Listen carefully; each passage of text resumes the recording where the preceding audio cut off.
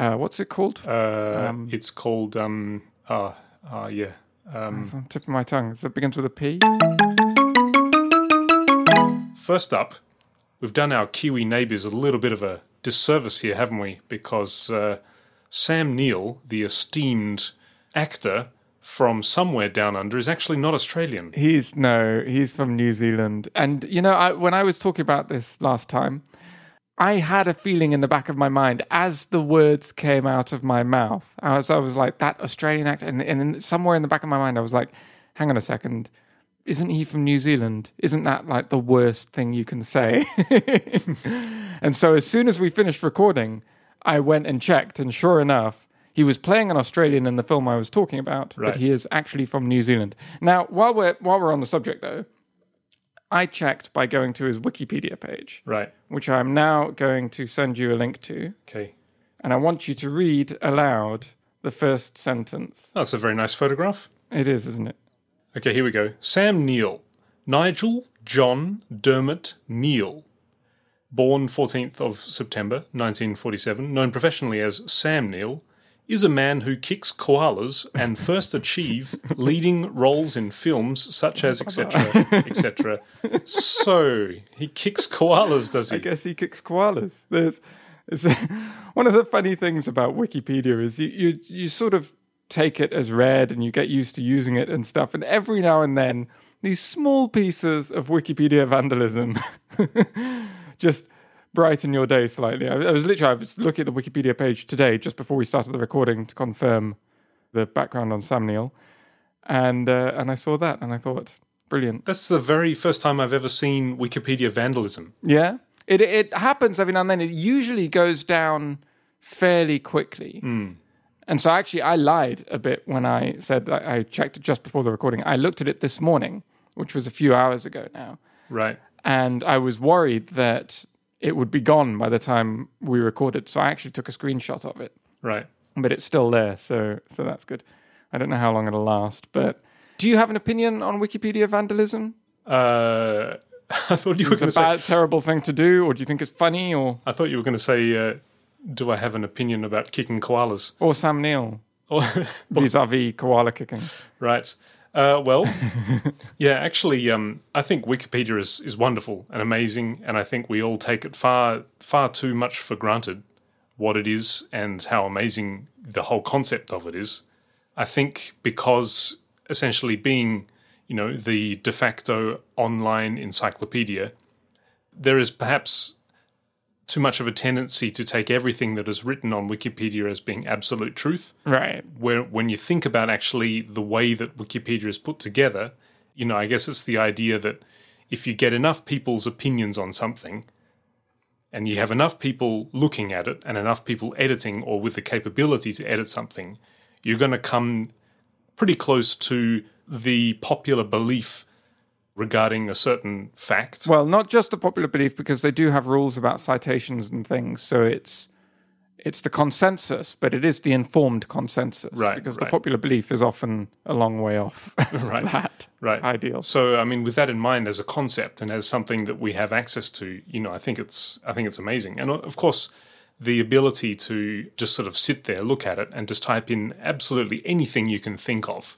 and come up with a fairly good, quite accurate or very accurate at times piece of information about any topic that you could imagine. I think that's a privilege, and that's just amazing. One of the more amazing things about the internet, and there are many amazing things about the internet, but that is one of them. So the argument that people who hate Wikipedia vandalism say is that this is this amazing thing, we shouldn't take it for granted, we should appreciate it, and Wikipedia vandals are taking time away from the moderators who are volunteering, using their own time, usually for no pay, to maintain these pages. Right. And they have to waste loads of time fixing up these problems. But a counter-argument that occurred to me as you were talking there is that in a way they're providing a service, because they are lightly reminding the reader to treat what they read on Wikipedia with a modicum of skepticism. That's true. Which is a worthwhile reminder to have, I think. True. That's true. There is one thing that Wikipedia has robbed us of, which is not limited to Wikipedia, but the internet in general. And I think that, I can remember at home when I was growing up, we did not have the Encyclopedia Britannica. Britannica. Yeah, we didn't have that. We had another really great illustrated encyclopedia in 12 volumes. Right. And just sort of on a Sunday afternoon, raining outside, and just sort of lying on your front on the carpet on the floor and, just browsing through an encyclopedia and just flipping through and looking at random pages and the great illustrations and reading a little bit. And, that's kind of one thing that the internet is not really very good at, that kind of browsing. I don't know if I would make the claim that Wikipedia has robbed us of the ability to idly read encyclopedia pages in our spare time. The Wikipedia hole is a well-known phenomenon, right? Where you're just reading one thing and then you click through to the next and you click through to the next. You're not flicking through from page to page, so you're not getting sort of an alphabetically almost random sorted list of topics. You're getting related topics, right? But that's better in some ways, worse in other ways. Yeah, that's what I mean, though. That randomness, that arbitrariness of just flipping open and finding something that you actually had no interest in, and you wouldn't have thought to look up, but because you're looking at it and it just happens to tickle your curiosity and you start reading. That's something that's actually, of course, on Wikipedia, if you go to it, there is like a random Wikipedia page widgets or something. And it is definitely a thing. I'm not sure I'm with you on that. There's looking up a random thing on Wikipedia that you would never have thought to look up, but just it comes up in conversation, or you're reading another unrelated page on the internet and you think, I don't know anything about that phenomenon. I'll just have a quick look on Wikipedia and stuff. Right. Yes, you don't tend to open to a random page, but you do, I think, definitely most people do, I certainly do, find yourself reading articles on Wikipedia that you would never have thought you would have been interested in, but you suddenly become super interested in them because Wikipedia has an almost infinite level of detail on everything if you're willing to click through it now. I mean, it does happen, but it's just, I don't know, there's no fun to it. I mean, I think, lying in front of a book and just flipping open to random pages and stopping when you find something interesting. Yes, there is like a random page widget on Wikipedia's homepage. How often do any of us use Wikipedia's homepage? More often than not, at least I guess. Again, painting with fat strokes as I was last time, I tend to get to Wikipedia via Google searches or other search engines in your case. But it's kind of the same with search engines in general. You go to a search engine, it's not going to just show you some random thing from the internet. That would be pretty scary, I think. Yes, that would be a dangerous endeavor, I think. But I don't know. I think I disagree with you on almost every point. I think that we definitely do. The internet, if anything, has expanded that. You don't even need to be close to your copy of the Encyclopedia Britannica to find yourself randomly flipping through pages in an encyclopedia. It is a different thing, I'll give you that. Like, the physical act of turning pages and choosing the volume from 12 volumes on your shelf or whatever, that has a physical sort of nuance to it that is nice and enjoyable. But I don't think it's true that the internet means we don't just read random crap anymore. I mean, we definitely do. So I think that just actually yesterday, I was in the city centre in Stockholm, and I had a little bit of time to kill before a doctor's appointment. Right. So I decided to walk into a bookshop. And I haven't been into a bookshop for quite a while. And, of course, I think Station 13 listeners are well aware of my ravenous appetite for literature. Did you pick up a new copy of the Silmarillion? No, no, I didn't actually. I was actually, not having done it for a while, just wandering through a bookstore. I found actually it quite refreshing and quite interesting, that feeling again of just being surrounded by complete randomness. It is sort of, here's a history section. I would rarely ever go to Amazon.com and start browsing through top sellers in the history section, but just seeing what was right there, and I'm just walking past it, and I'm just sort of looking at the covers and maybe grabbing a few books, flipping it over and realizing that I really can't understand any of the Swedish, and putting it back and, You know, Oh, yeah, it was a Swedish bookshop. I forgot about that detail when I was listening to your story there. that's right.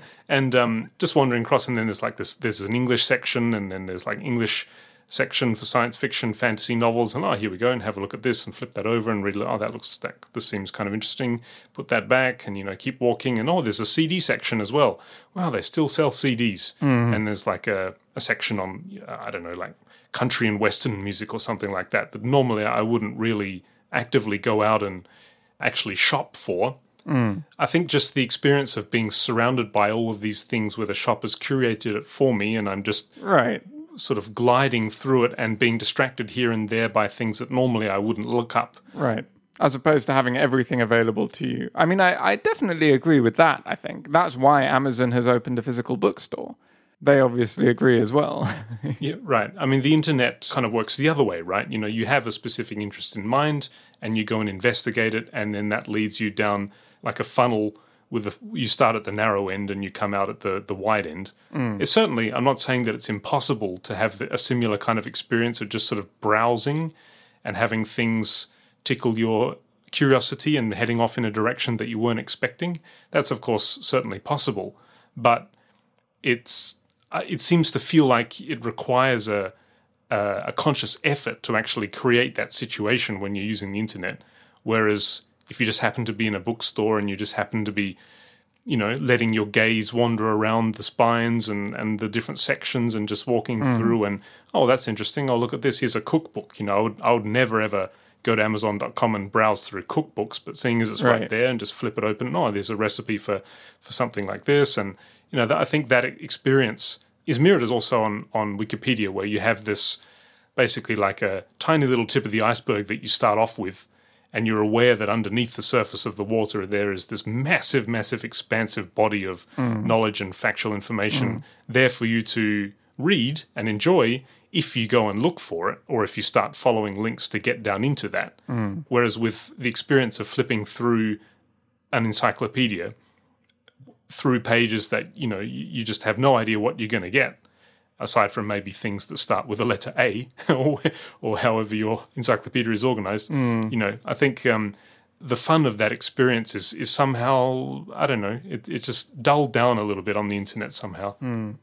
Well, yeah. I definitely agree with you about the shops. I think physical shops offer something fundamentally different from what online shops and online shopping offers you. Right. And the ability to be surrounded by sort of variation, not just the specific thing you were looking for, but a lot of other stuff as well. I mean, to an extent, you can say the same about newspapers as opposed to online news sources. Right. Which is another way in which this whole thing that is going on at the moment that everyone's worrying about the increasing partisanship of people and of news sources as a sort of thing that's coming together. On Twitter, everyone's in their own little bubble, and you are seeing the opinions of people you already agree with, so you don't realize there's this big mass of people that actually don't agree with you. Right. And to some extent, that is still true with newspapers. Like, you'll probably buy a newspaper that aligns fairly closely with your beliefs and your interests. But a newspaper does have a limited amount of space in which they choose a selection of articles about a number of topics, some of which are sort of big news that everyone has to cover, but others are more selected, and that same idea of curation that you're getting in shops. And so as you flick through a newspaper, I think you get that experience a little bit of reading about things that you would otherwise maybe not have thought to read about. And even though on news websites you do get the links to other stories in the sidebar or at the bottom, they're usually algorithmically selected to be related stories. Right. And more often than not, I don't click on them. Whereas with a newspaper, I do try and read through the thing. Right. So that's another case in which I think that's true. Of all of these things, I think Wikipedia suffers from this the least. Okay. So it's funny that we're talking about it in that context, because I can see what you mean, but I think Wikipedia comes the closest to giving you that experience that you also get with the paper encyclopedia, with the added bonus that it has hyperlinks. So you don't have to sort of, if you're interested in a thing that you read in paragraph 3 of your article in your paper encyclopedia and you want to read more about it, you don't have to dig out volume 14 and find page 273, paragraph 6 or whatever, you know. So anyway, Wikipedia is great. Do you listen to radio at all? Because the radio is another interesting one that I actually recently rediscovered radio back when I was in Japan prior to coming to Sweden because of some logistical complications with our transition here to Sweden. There was an extended period of time when we had very, very little stuff. Most of it was in a shipping warehouse. And I found a really great app there's loads of radio apps for the iPhone which can play for, streamed radio stations from all across the world. Right. And being without any kind of, I had a limited internet connection and I had none of my music collection, and I found that radio was fantastic. Yeah, I love radio. I've always listened, for quite a long time, since I was small, really. And my friend, other Alex in England, introduced me to radio and Radio 4, which is Britain's sort of BBC Radio 4 is the main kind of talk radio channel.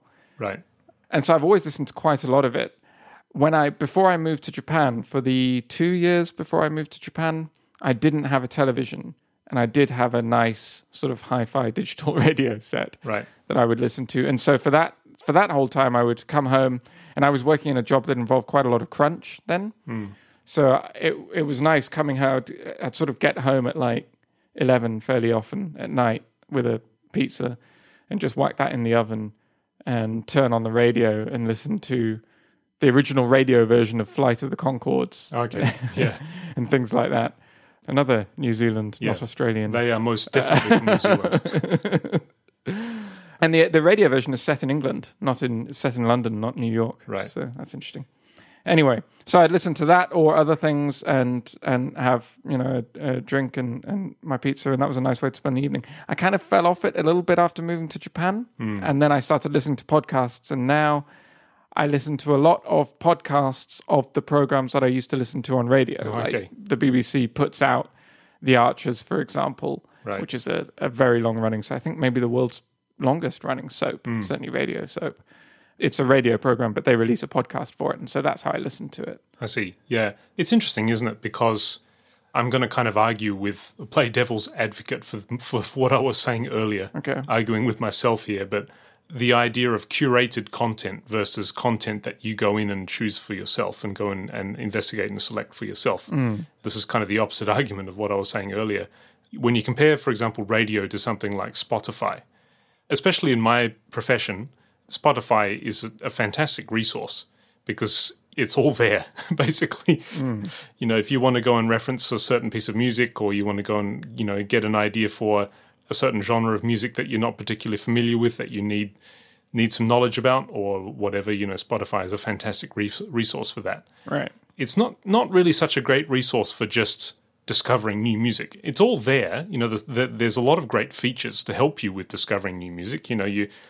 As soon as you go to your account, you've got all of these playlists that are recommended for you that are selected by algorithms made by other people, which contain other people's idea of good music that match the certain playlist theme, and you can click on them and have a listen to music that you may not have heard before.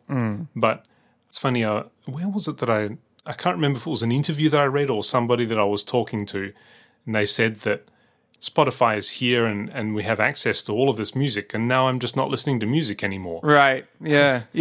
I sort of know what they mean. And whereas with the radio, sure, you could say that, this DJ, this person who's selecting the music, they are curating the music for me. Right. Why should they know what good music is? Why should I be forced into having to trust their opinion about what good music is when, how is it that I can know that this person has a genuine idea of good music and is not missing even better music somewhere? Well, you can't. Yeah. But they are professionals, so that is part of the job, right? Is being aware of music. Yeah. But as a means for discovering new music, it's second to none, really. Radio, it's fantastic, and nowadays, of course, with internet radio and streamed radio stations, you can find radio stations that are themed on any kind of genre that you're interested in from all around the world. And it's fantastic. You know, you could get like 80s rock from France.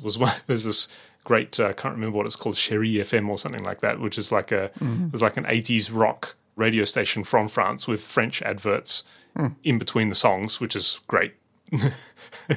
Even though you can't understand them, this is something kind of cool about that. But it's just fantastic. You just put it on, and you know, you eventually you start to learn which radio stations are closer to your taste, Right. And play more songs that you're likely to really enjoy. Right. That is a sort of a shift that is sort of happening.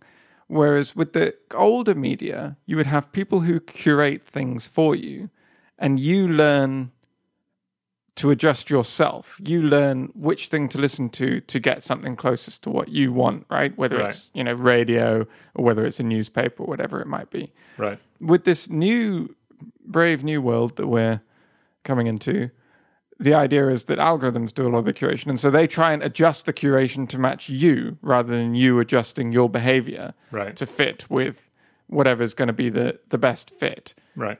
But there is something to be said for adjusting yourself. That is the key to expanding your horizons, right? If you're never willing to try something new, then you're going to be quite limited in what you're ever going to experience. So. Yeah, that's true. So while we're on the topic of music, recently there has been another sad passing of a very significant musician. Did you catch that news? I did, yes.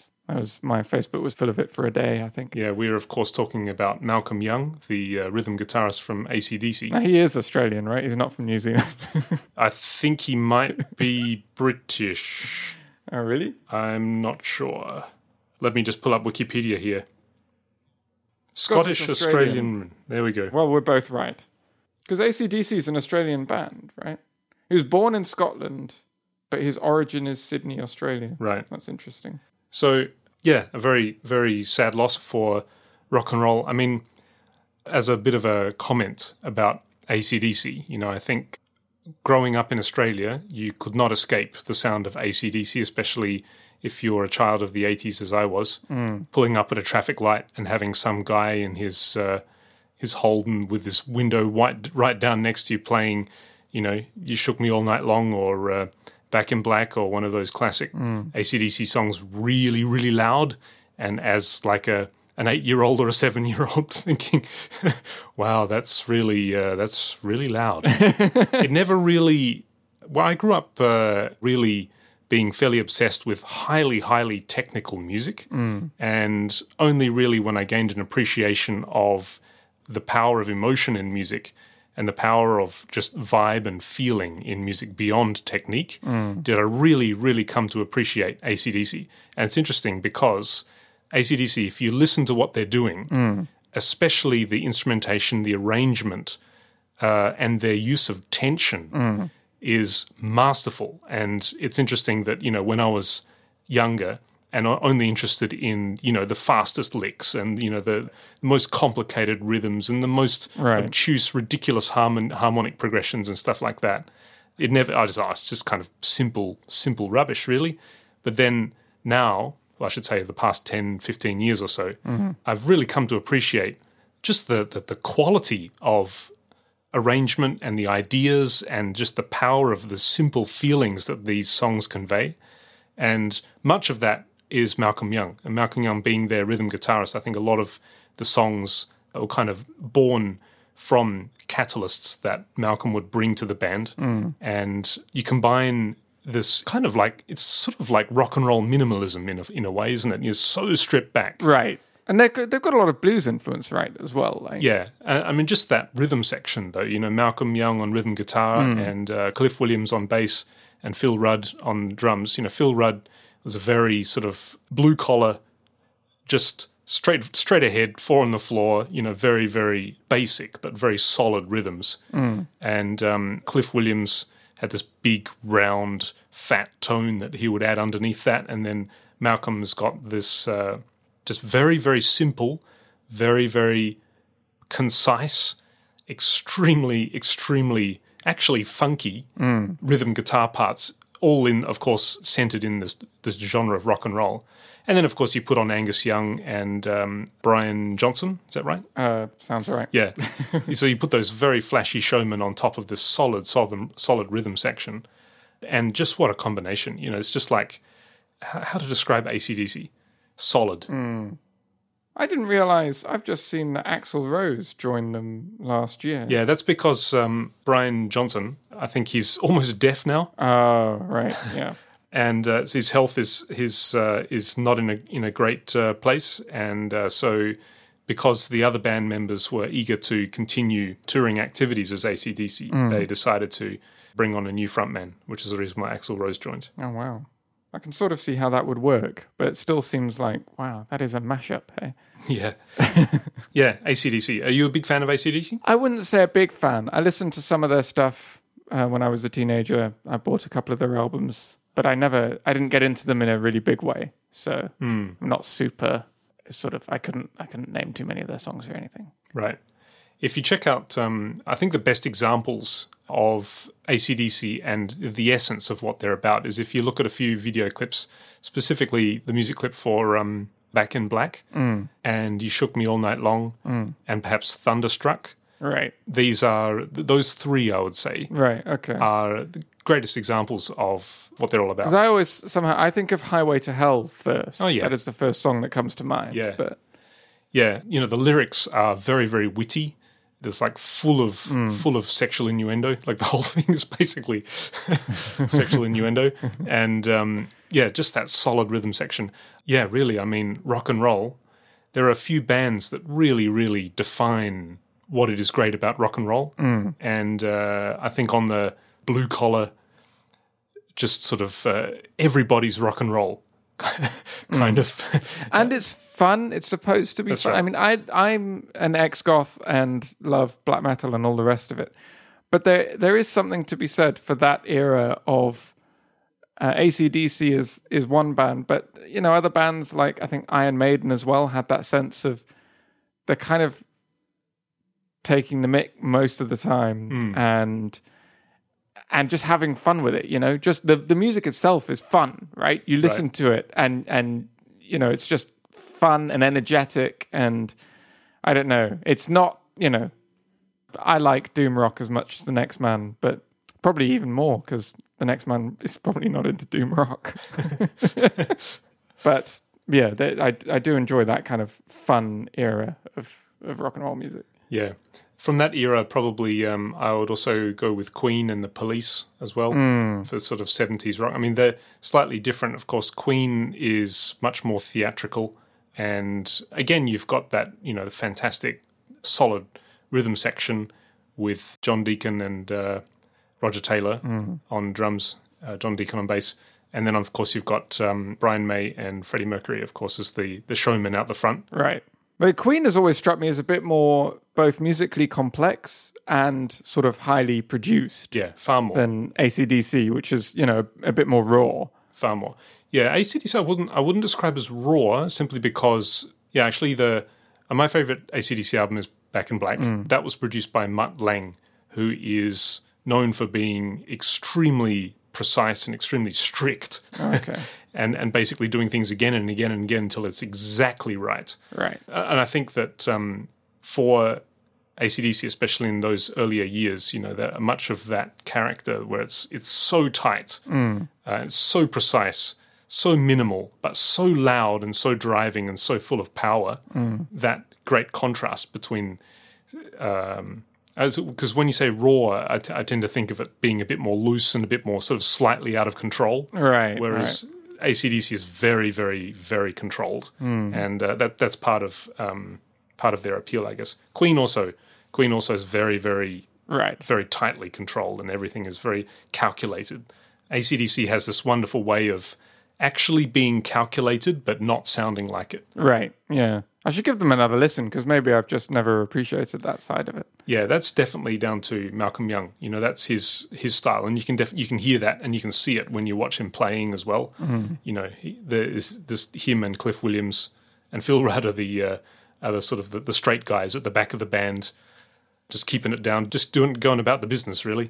Anyway, Malcolm Young. Rest in peace. Sad loss for the world of rock and roll, but what a legacy to leave behind. Indeed. How's your search for a band going? Didn't you say you were looking for other people in Sweden to play with? Yeah, so I have discovered I've discovered two amazing things about looking for a band. Actually, three. Number one, you would think in this day of software as a service and social networks and all this kind of stuff, you'd think that there would be kind of like a social network for people looking for bands. I haven't found it.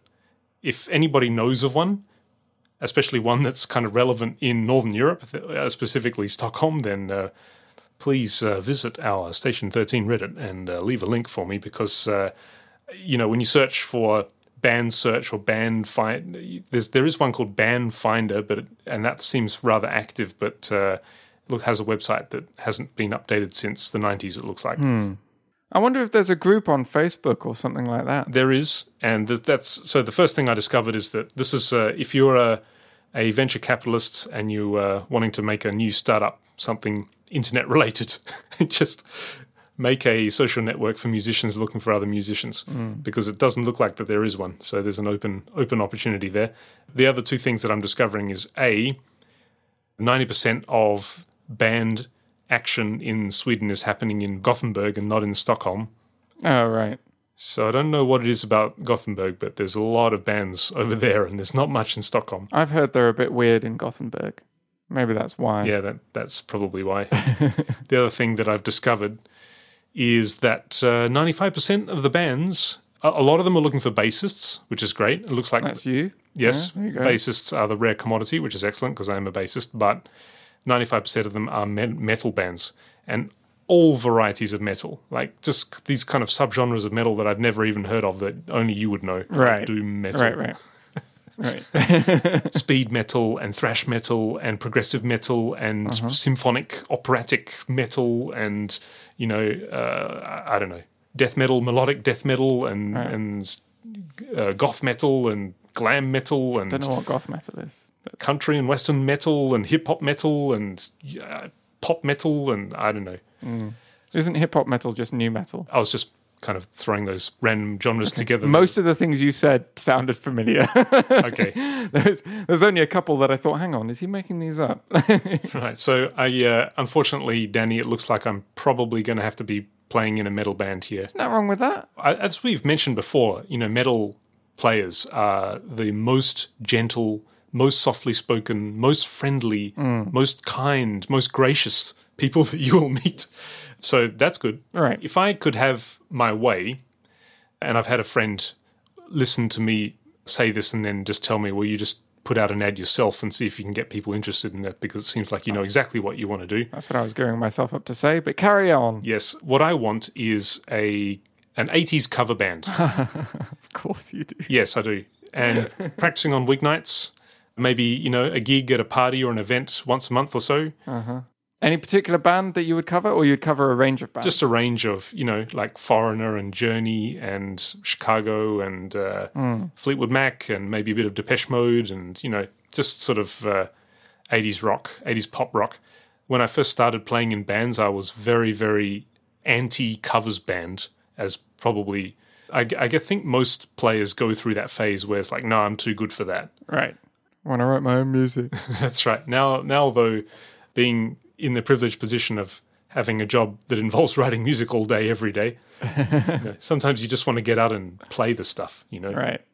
Well, yeah, you should put out an advert. You could stick up an advert. You could put a thing on Facebook and ask people to share it. You could... Actually, those are the only two ideas I've got. Yeah. I think if I actually want to attract any attention, firstly, I'm going to have to lie and say that I'm from Gothenburg.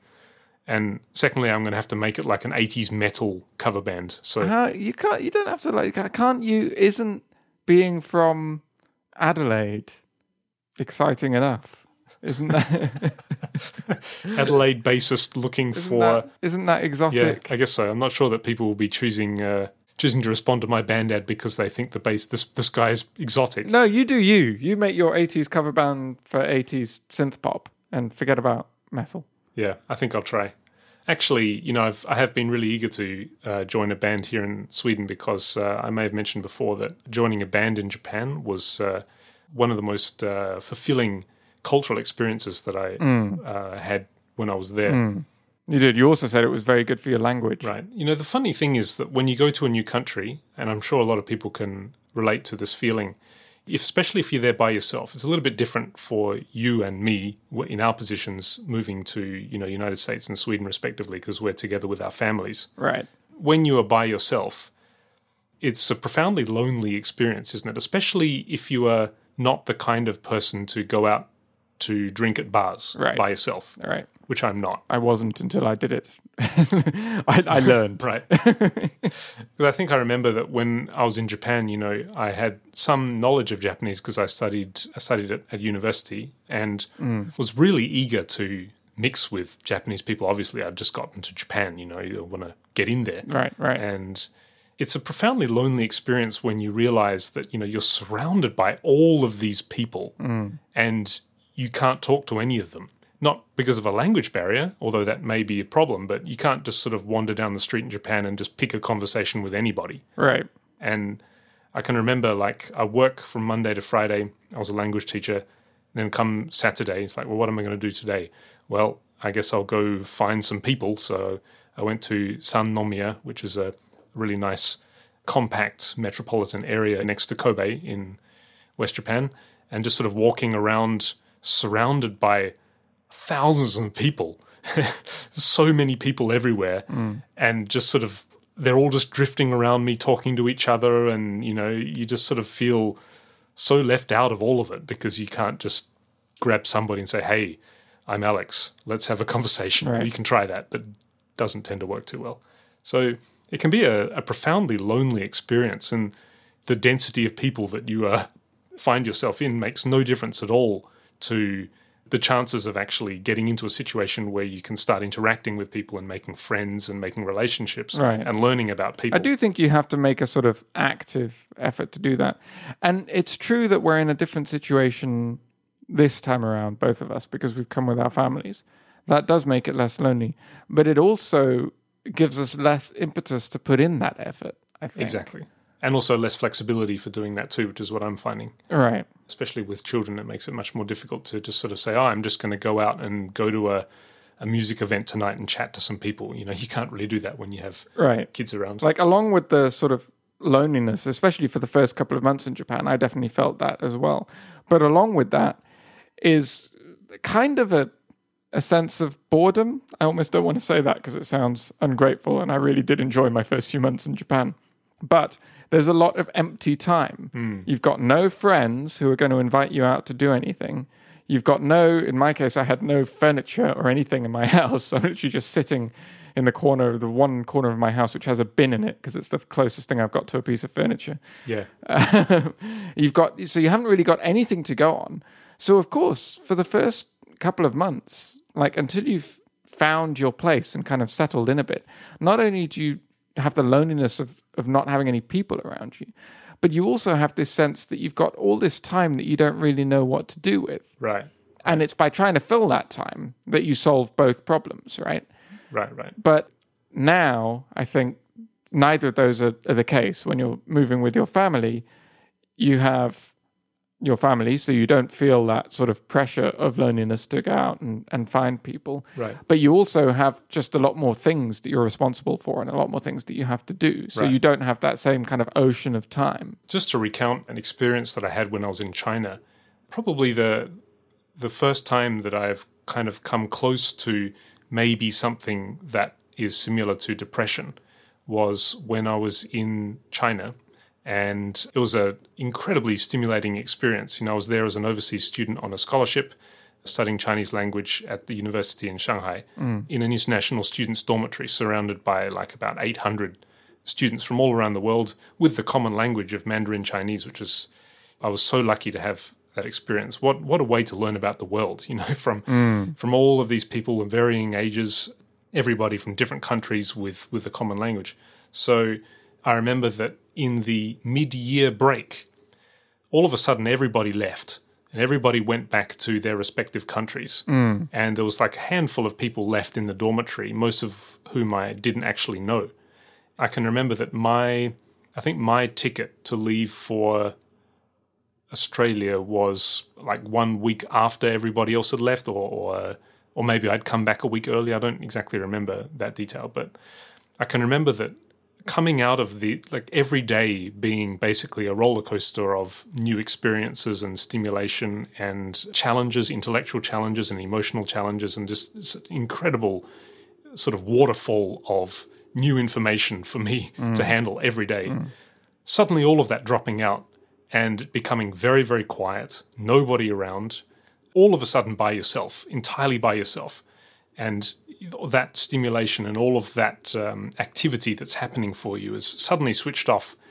And I can remember that for that week, it was extreme, like the most lonely that I've been in my life, actually. And I can remember that it's interesting. I found that eating a meal and sleeping, these things that sort of punctuated certain times during the day were kind of critical, because it felt like that's all I had. Right. I'd get up, eat breakfast, and then be thinking about lunch, because that's the next thing that would be happening. And in between that time would be this painful boredom where I just, for some reason, it's interesting. I think perhaps the brain gets used to being stimulated and being challenged so much that when all of a sudden it's gone, it's like the brain has, or at least like my brain, had forgot that I was capable of creating my own entertainment and my own things for myself to do. You don't always have stimulation handed to you on a plate, sort of. Right. And so I'd end up just sort of sleeping. So I'd wake up, have breakfast, sleep, and then wake up again and have lunch. And then dreading the hours until dinner because I just wouldn't know what to do. So I'd end up again just sleeping. And when it's interesting that it's like there's two of you, you sort of see yourself thinking, why not just go for a walk? Or, you're in China. This is China in the late 90s when I was there. Why, there's so much to see and do if you want. It's all out there. Just get on a bus, ride in some random direction and, see what you find. There's like so many potential things I could have been doing, but none of those things were entering into my mind at all. And it was a really, really profoundly painful experience, actually, just because for some reason I just couldn't, I wasn't able to create things for myself to do. When I look back at it now, it just makes no sense at all. There were so many things that I could have done, but for some reason, none of it occurred to me at the time, and all I could think about was punctuating my day with meal times and then trying to find the shortest route between those punctuations, i.e. sleeping, that I could. So it was not a fun experience, but very, I reflect on that time a lot, actually, and I think about the importance of having some objectivity about how you're feeling and the importance of seeing the bigger picture and seeing the larger situation and not getting too wound up with a narrow vision of where you are in life or what's going on at that particular moment. Yeah, it's funny. I had a sort of similar-ish experience. I was between first and second year at the first university that I went to, which is Oxford Brookes University, the other university in Oxford. And I became very enamored when I went there with having left home. It was the first time I had moved away from home and lived on my own. And I decided, okay, I'm 18, I've left home, I've gone to university, I live on my own now, well, in student halls, but, and so I'm done. Good. I'm responsible for myself. That's it now. And so I just didn't really ever go home. And I wasn't even that far from home. It was only an hour and a half or something like that on the train. And I think most students did go home every now and then. But I didn't really. And then, so I just assumed that over the summer holidays, I would stay. And I didn't even really think about it. But I had a job. I was a very bad student at this first university. That's why there is a second university. So I didn't go to very many lectures, but I had what was almost a full-time job working at an internet cafe in Oxford. which was a great experience. I met all sorts of people who were traveling through Oxford or who were studying at Oxford Uni that were from various countries and wanted to use the internet to write home, or, just casual users. And there was this big network of Counter-Strike players. Oh, yeah. There was the Russian students and the Chinese students. Wow. And they would all come in and play against each other, the Russians versus the Chinese at Counter-Strike, which was quite something, hearing them all shout insults at each other in Russian and Chinese respectively. Wow. Fascinating. So, great experience. But I just didn't stop to think that in the summer holidays, usually students go home. Right. And they take a break from university, and they might get a job over the summer holidays, but they don't usually work the same job they work during term time unless they happen to live in that area. None of that even really occurred to me. So without thinking, I was like, well, obviously I'll just keep doing what I'm doing and stay in Oxford. And then I realized / was reminded that I was only allowed to stay in student halls during term time. I couldn't just stay in my room in student accommodation over the summer. Oh, okay. So I had to scrabble around to find a place to stay. And turned out the university had one set of student halls that they did open during the summer for international students coming to. Quite often people would come and do a summer course in English before they started their proper, degree course or whatever.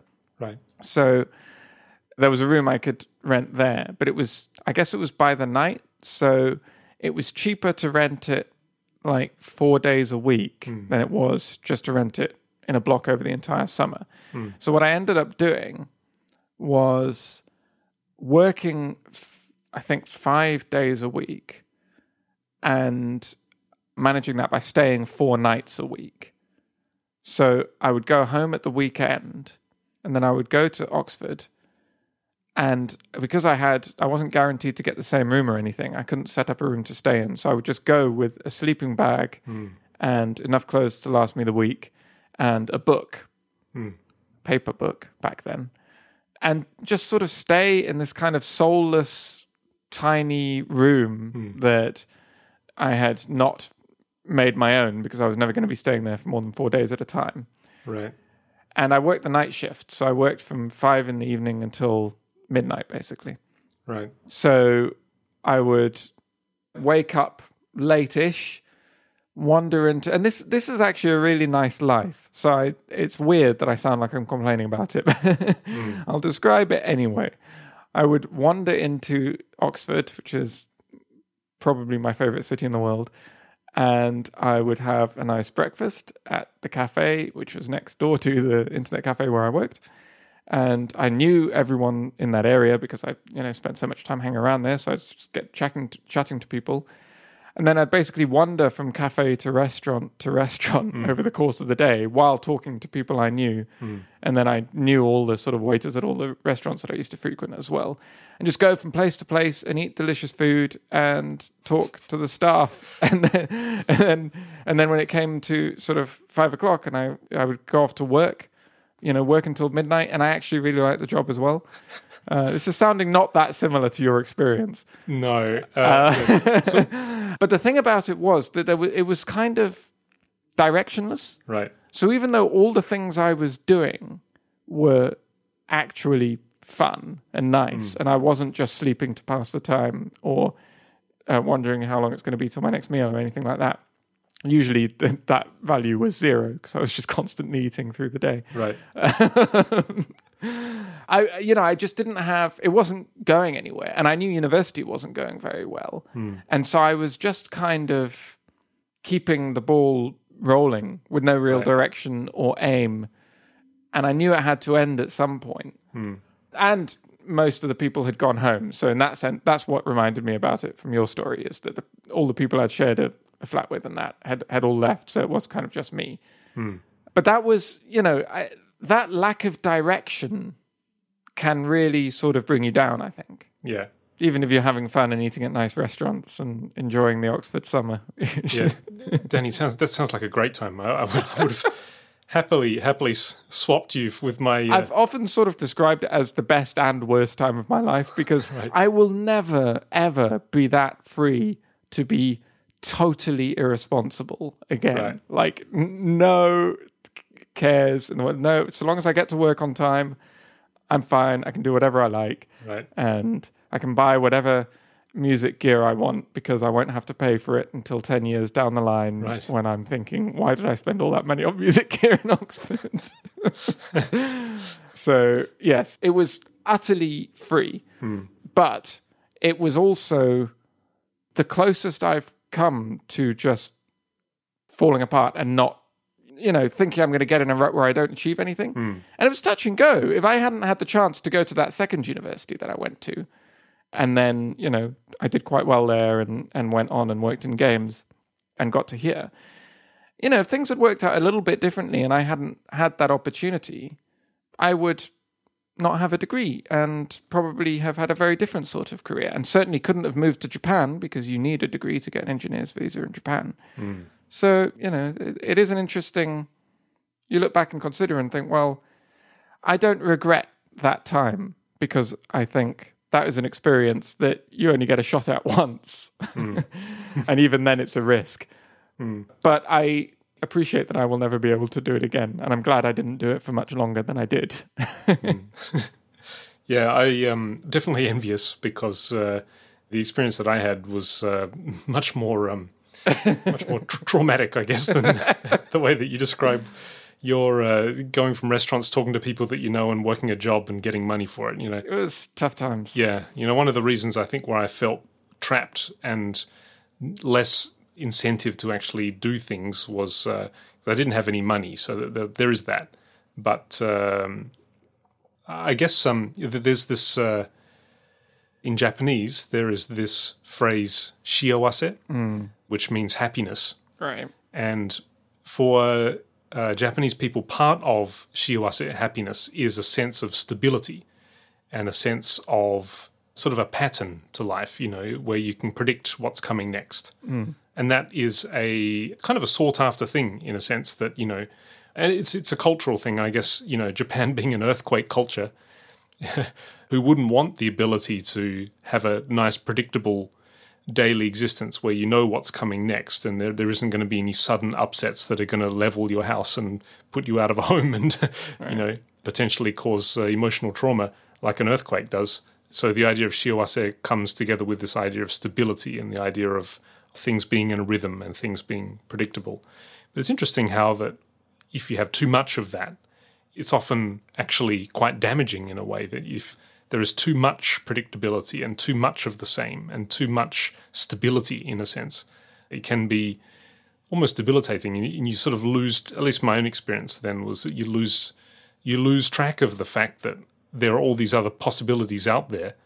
You just sort of don't seem to see them, which is right. It's a very interesting psychological state to be in. That actually leads us nicely into one topic that we've been wanting to talk about on the show for quite some time, and this is going to go from talking about soft topics to talking about very hard topics, to-do apps. So while we're on the topic of sort of keeping yourself organized and making sure that you're always pushing forward with achieving the things that you want to do, there are countless ways to actually organize that and sort of techniques for motivating yourself and keeping yourself moving. And we're in a kind of a golden age now of to-do apps and to-do resources online. And of course, you can buy books about great ways to organize yourself, and it doesn't all have to be digital. It can be analog as well, and ways to create a notebook to keep yourself focused on, dividing your big, complicated objectives and goals down into actionable, manageable chunks and stuff like that. So I guess I'll throw it over to you. Do you use any to-do apps, or how do you keep yourself organized and moving forward towards your larger objectives? Right. So I don't really. I've tried many times and I keep trying, but it's a funny thing because I just can't really get into them. And I feel like I should be the kind of person who would be really into them. So it's a funny sort of juxtaposition. And I listen to a lot of podcasts and read a lot of websites and follow a lot of people who swear by them and use multiple to-do apps, right. Different apps for different ranges of tasks. I've tried a great many I might as well bring them up and look. I think I have an entire folder for them on my iPhone, maybe. Wow. I'd be interested to know which ones you've tried. Obviously, I've tried the Reminders app that comes with iOS. I've also used Clear, which was a popular one when it came out because it's very simple. Yeah. I have Things on both Mac and iOS. Oh, yeah. Which is the closest I've come to kind of successfully using one frequently. Yeah. I've used OmniFocus a little bit on the Mac, but not on iOS. Yep. And I use another one called Epic Win for a little while. Yep. Did you know about that one? Yes. It was actually made by a friend of a friend who I met at GDC a few years ago, and he told me he was working on it. So I got that when it came out. That's a sort of interesting play where you try and turn the to-do list into a game by having it, so that by achieving your tasks, you get experience points and you win things. And it's a nice idea, but I hate grinding in games. Right. So I don't know why I didn't realize that it just wouldn't appeal to me. Right. And I've also used a thing called Task Paper, which is a very simple text-based to-do app. And I tried Org Mode, Emacs's Org Mode for a little while as well. Oh, yes. Yeah. The only other thing I've tried, which is not an app, but it's an analog method, which is called Bullet Journal. Have you heard of that one? No, tell me about that. Bullet Journal, I'll stick a link in the show notes, but it's a technique for trying to sort of arrange your calendar and to-do items and things like that using a pen and paper journal, where you have a daily planner and then you have a section where you're thinking over the course of this next 6 months. So you're putting sort of important dates and things you want to achieve over the course of the next 6 months. And also once a month, you also think through all the things you want to achieve in that month. Right. I tried that for a little while, but none of it sticks. I don't get that much out of it. I always feel like if I wasn't filling in this app, I would be doing the thing. And there are things that I'm liable to forget because I am a very sort of forgetful, absent-minded person. So there is value sometimes when there's something important that I need to remember to writing it down to ensure that I don't forget to do it. But more often than not, I find just writing that down in the Notes app as a sort of just free-form note of don't forget to do this thing, which I then delete when I've done it, is enough for me. So I don't have that sort of...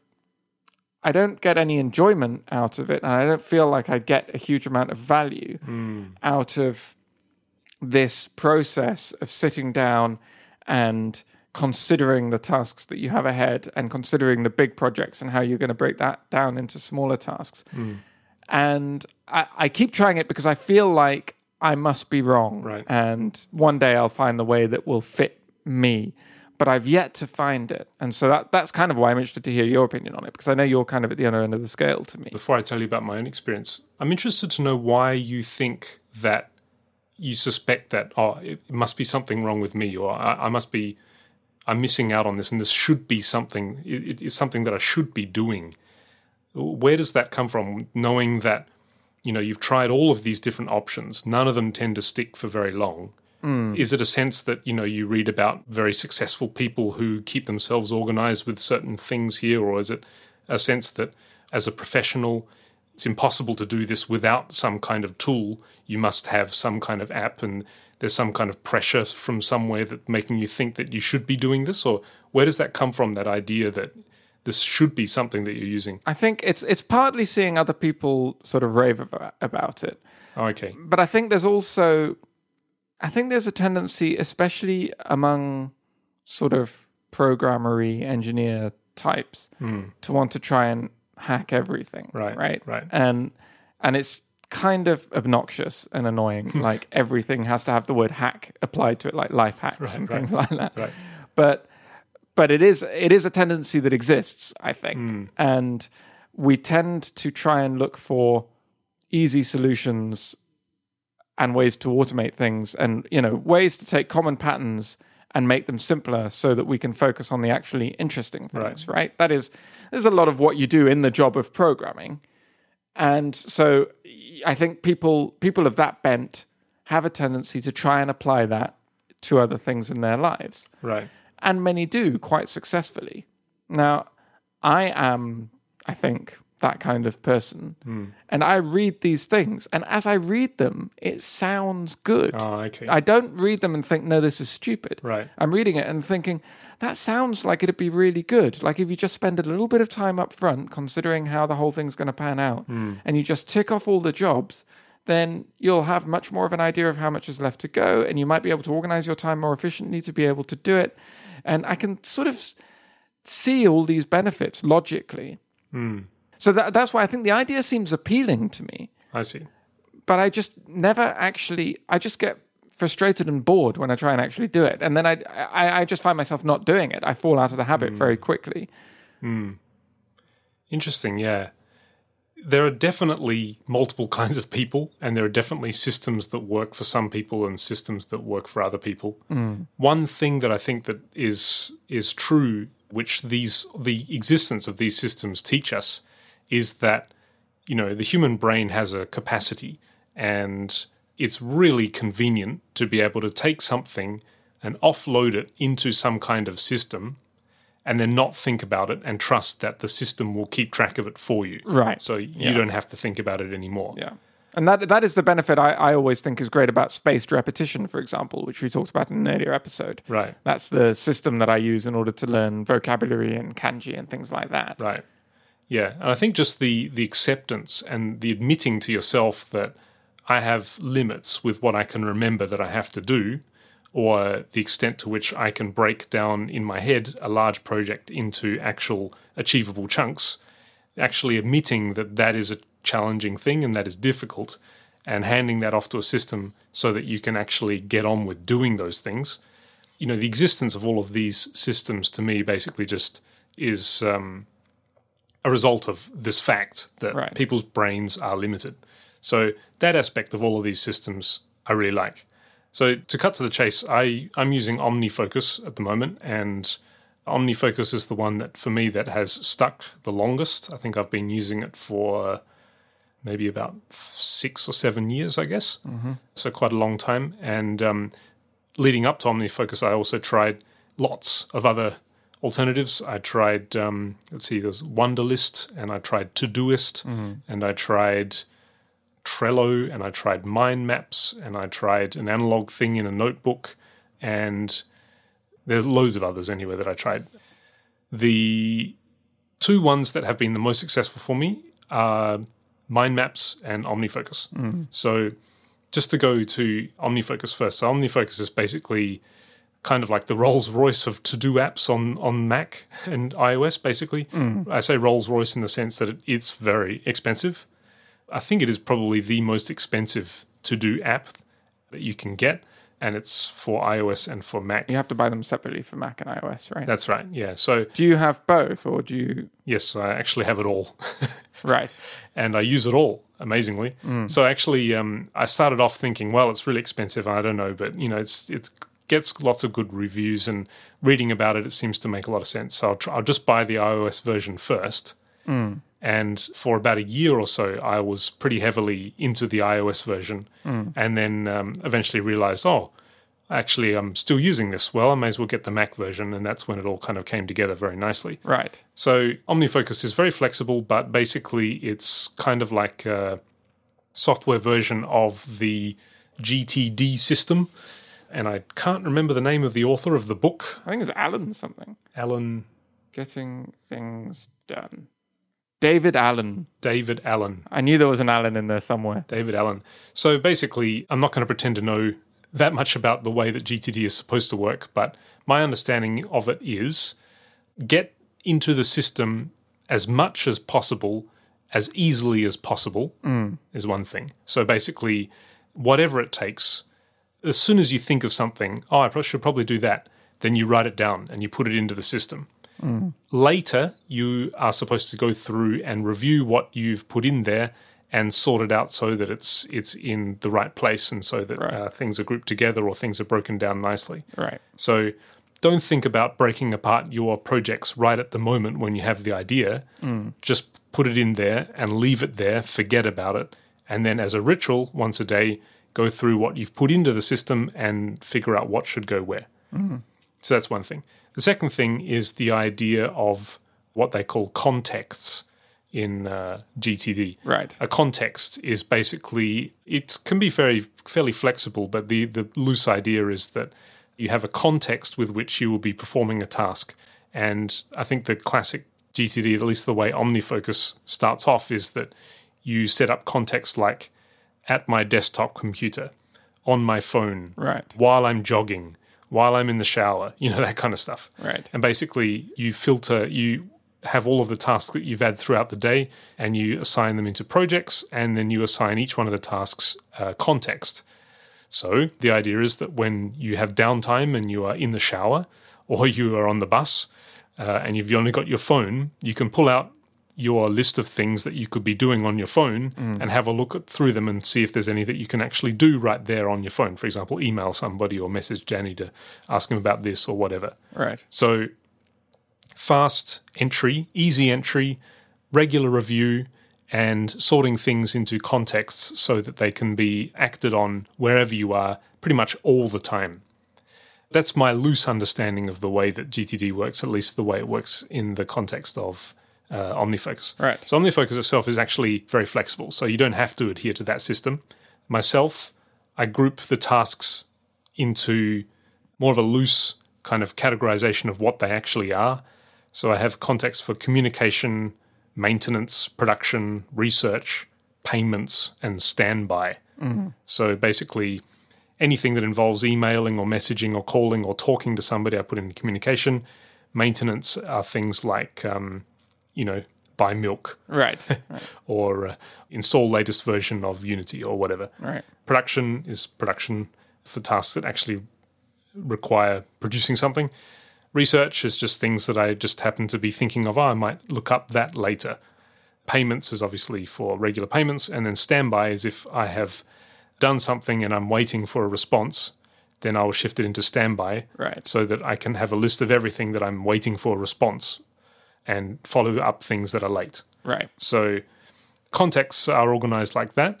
But I've also tried in OmniFocus organizing context by the amount of time that's required to do something. Oh, that's interesting. For example, 5 minutes, 20 minutes, 1 hour, or, several days. And so the idea there is that, you start off the morning, you pull up OmniFocus, and OmniFocus allows you to set flags on tasks, and you look at all the things. Maybe I'll pick one long task, for example, this piece of music for this game, and then like 4 medium ones and 6 short ones for the day, flag them, and then go through them through the day. Right.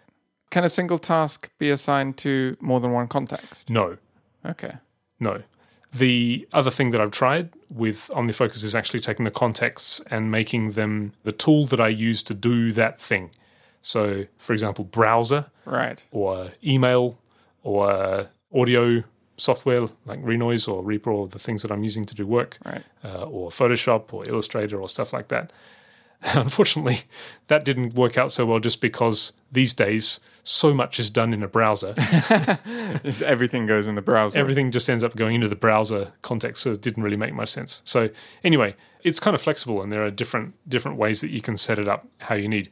One thing that OmniFocus does very, very well compared to the competition is it has the ability to set a task as being deferred until a certain date. Right. The idea of that is basically if you have something that you want to put into the system, but you don't want to see it every day when you're going and looking through the things that you have to do, right, because it's not relevant right now, you can set it to be deferred, and in that situation, when it's set up like that, you won't actually see it until the date that you specify, and then it will appear there. Right.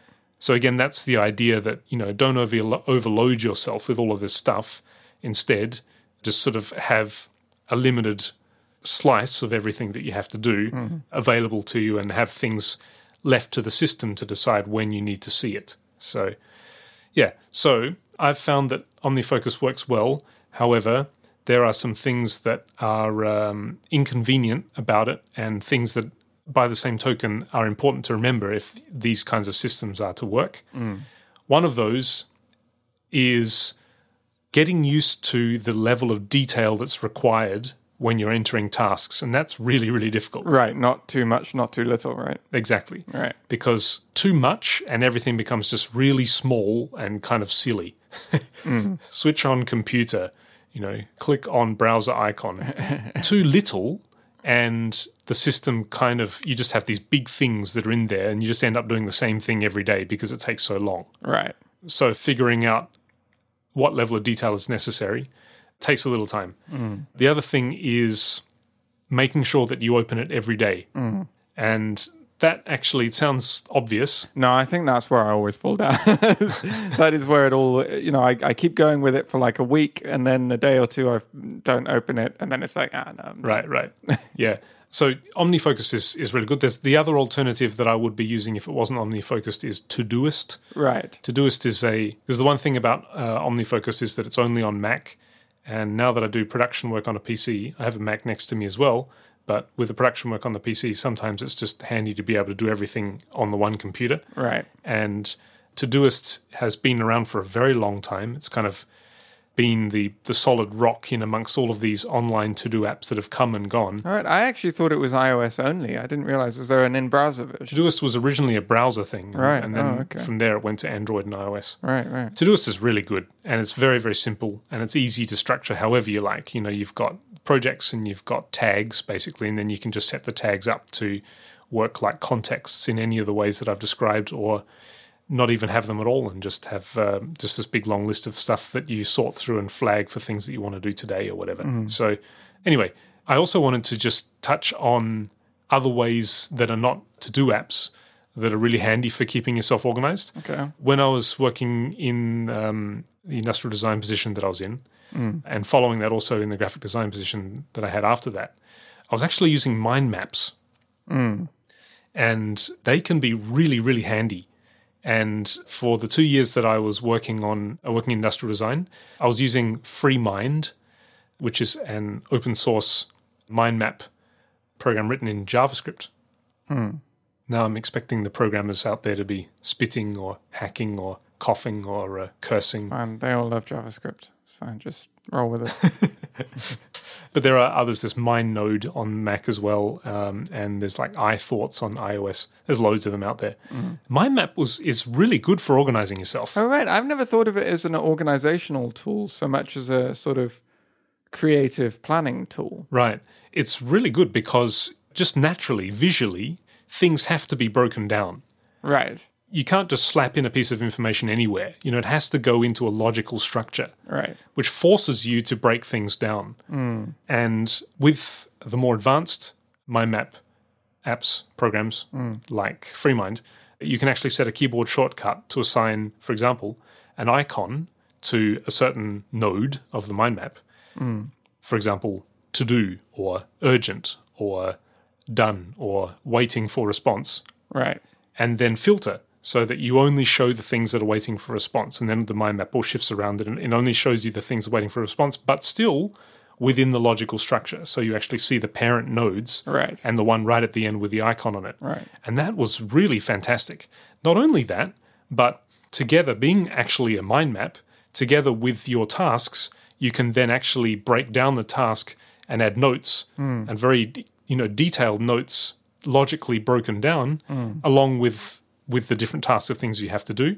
And then you can just fold them up. You just press the space bar or whatever, and then it all folds down into the node. Oh, okay. I was going to ask about that because you were saying you could have a sort of sub-tree view where you select one node and you see that as the uppermost parent and all the nodes beneath that. Right. I was going to say, can you filter it so that like a node is collapsed and everything, all the children of that node are within that one node? Yeah, that's right. Yes, you can. So you can do both. Yeah. Right. So for the 2 years and then beyond that, 3-4 years that I was working in the design industry, it was fantastic because I had all of my work notes and all of my task lists and things that I had to do and all sort of sundries, like if the lead designer says, if you want to use the photocopy, you have to enter this code first.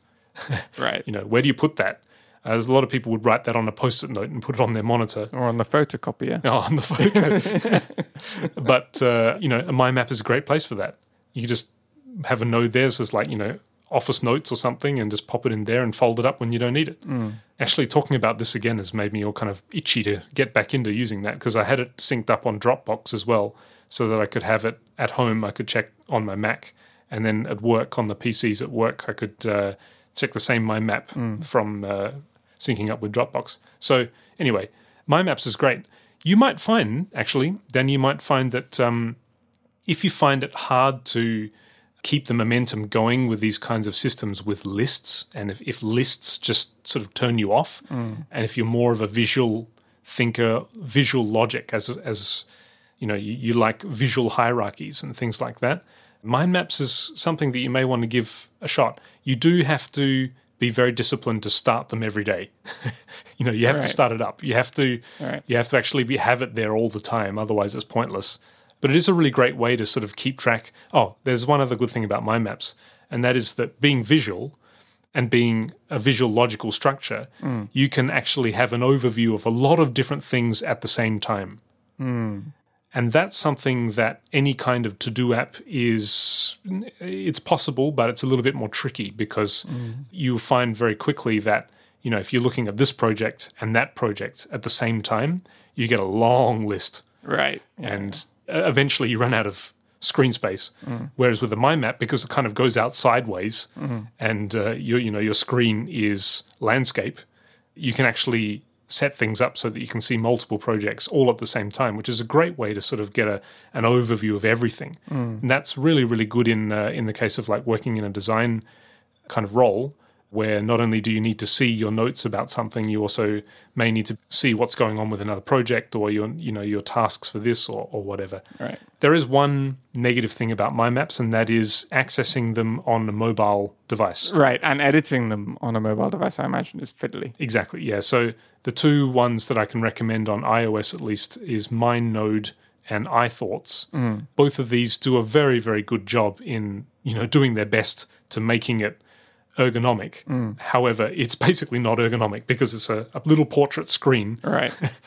And there's a lot of pinching and zooming and squinting, and it just doesn't really work too well on a mobile device. But if that's not important to you, and if you're happy with just being on a desktop platform and on a large screen, then definitely give Mind Maps a try, because I've recommended them to a few people who have not gotten on well with lists. And most of them have come back and saying, actually, this is working really well, and I love the visual aspect of it. Oh, yeah. As well as keep making sure that you open it and being aware that the mobile device is a bit fiddly, there's one other thing that I need to also caution you about using Mind Maps. That is that marking something as done needs to be treated a little bit carefully with a mind map. Oh, yeah. How do you do that? Do you color it in? Or? There are different ways to do it. At those 2 years that I was in the Industrial Design Company, I tried two techniques. The first one was to actually delete the node. Once I've done it, just delete it. And I found that was mostly okay 80% of the time. 20% of the time, I needed to be reminded of if I'd done something or not. Right. Or like the lead designer say, Alex, did you do this? When did you do that? And I couldn't remember. Right. And because I deleted the node, there's no way of knowing. Right. So because that was happening fairly often, I tried a different technique, which was basically to have a keyboard shortcut assigned to adding a tick mark or a check mark for our American listeners. And basically that would mark it as done. And then I would have a node off to the side, which was always closed, which is called archive. And when the parent node, i.e. the sort of project that task belonged to, when it was all done, then I would take that parent node and just drag it into the archive. Right, I see. And then when I needed to check if I'd done something, you just open the archive and there you have all of the projects listed there that you've been doing. Right. And then, like once a year or so, you'll start up a new mind map and basically take the one that you were using for the previous year and say, this is for this year.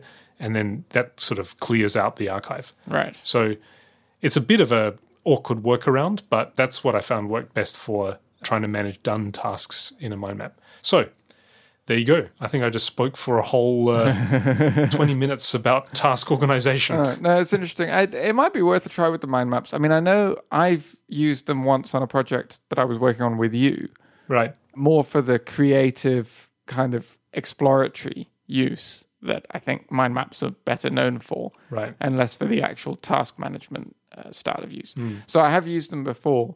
I'm not sure that the reason I don't get along with to-do apps and task management is because of the presentation. Okay. Because it's lists. So much as it's the keeping up the routine of doing it. Right. Which would apply just as much to mind maps. So, it may be worth a go just to see if the change in presentation makes it more appealing or something like that. But I am skeptical that it would. It's interesting because there are other things that I've done, like the spaced repetition, which I mentioned earlier, where it's all about routine and it's all about making sure you open it every day. And they suit me really well. Like currently using spaced repetition for Greek, and I've spent roughly between 20 and 40 minutes going through what the spaced repetition system tells me I have to do every day since more or less around the time we started this podcast. So for like 6 months without a day's break. Wow. So I've never had a problem with that. So I'm obviously capable of having some sort of a routine and opening it, having a program that I have to open up and work through every day. Right. But with spaced repetition, at least, if I don't do it one day, then I'm really going to suffer for it over the next few days because it's, it's organized in quite an unforgiving way sometimes. And B, I don't have to spend, there's not so much upfront time. So it's not like, it's a similar sort of pattern. With a to-do list, you have sort of considering time where you're planning out your day or week or month ahead and you're, going through your task list and thinking it through and working out what all your tasks and your projects are going to be. And then there's the time when you're actually going through and working on things and checking things off. And there's a similar sort of two states with spaced repetition where I have time when I'm entering data into the system that I intend to learn, which I do currently. I'm working through a textbook, so I basically go through a chapter at a time, and I just, if I have a free sort of afternoon, I'll go through and read through the chapter and work out, mine it for data that can be learned, like verb endings and things, and then make cards. Right. And then from then on, every day, I don't have to do that. I just let it introduce them to me at a rate of about 10 to 15 cards per day. In a single data entry session, I'll make like 400 cards, right? So that is enough to keep me going for like a month or so. So that pattern works for me there. But I think it's rare that I have to do the data entry, right? I don't have to be at, the moment a task comes to me, I have to put it in and I have to spend a little bit of time every day or every week managing it. I just do it once in a blue moon. Well, once in an actual moon, actually, because it's about once a month. So once in a normal white everyday moon. Right. And then the amount of time I have to spend on it during the day is a single block, which is limited to 20 to 40 minutes in the morning. And I just try and blast through it because I want to get it out of the way before I even start my day, right? Right. And I think that's part of why it works for me. It's not like I'm spending the whole day going back and forth into the app and then doing a task and then in to say I've done it and look at the next task and then doing another task. Like, I've got the whole SRS thing that is annoying but I have to do out of the way before I've even really started my day. And then I can forget about it for the entire of the rest of the day. And I think that's why it works for me. And that's the exact opposite of what you want to do with a to-do list, I guess. Right. Because you should be constantly going back to it and working out what you have to do next, right? Right. Yeah, I think maintenance and upkeep of to-do lists, it is kind of critical. And yeah, that's, I guess, if you don't enjoy that process or you find yourself getting bored or tired of it, OmniFocus is definitely not a good choice because OmniFocus is designed around the idea of dumping everything into it and then as a routine going back later and organizing everything. Right. So you do need to sort of get some satisfaction out of that process of organizing things, right. Which is kind of why I thought maybe Mind Maps might be worth giving a try. To be honest, it's also not the case that I don't enjoy or that I get bored of that management process necessarily. When I do it, I can find it quite enjoyable. And it does appeal to my sort of personality, I think, this idea of breaking things down and organizing them and stuff. Right. I just don't do it. When it finally comes to time that I think, oh, yeah, I've got to do this thing. Okay, I'll do it. And when I'm, having one of these phases that I go through when I decide I'm going to give another to-do app ago, and I spend like a week diligently going through it every day. I do actually quite enjoy it, Right. but I just fall out of the habit so quickly, and then I feel so little desire to go back that it just never sticks. I see. Yeah. Yeah. Well, just to cap it off, I think it's also important to say that there is no reason that anybody should have to be using one of these, or that you can't get on with a difficult work schedule, lots of different responsibilities and different tasks here and there that you have to remember, that you need something like this in order to actually cope with that, because that's just not true. It's not so critical, this kind of system, that you can't get on without it. Right. So, yeah, that's, I think, important to say if anybody's listening and wondering, all this talk about mind maps and to-do apps and GTD and all this kind of stuff, I really should be using that kind of stuff. No, if you're not using it now and you're getting on fine, then you probably don't need to. They're not essential. However, they are very useful, when you come to those points with a work schedule or with a project where it's just too much and it's just so overwhelming and you're just feeling lost in it all. If you find that's happening very often, and you find that you're writing things down just as a means to try and remember things so that you can keep up, but it's just happening so much, then that might be the time that you may want to look into one of these ways of organizing yourself using digital tools, or just a piece of paper with lists broken down in a certain kind of structure or something. Right. So definitely not essential, but if you are interested, then it might be worth giving some of these a shot.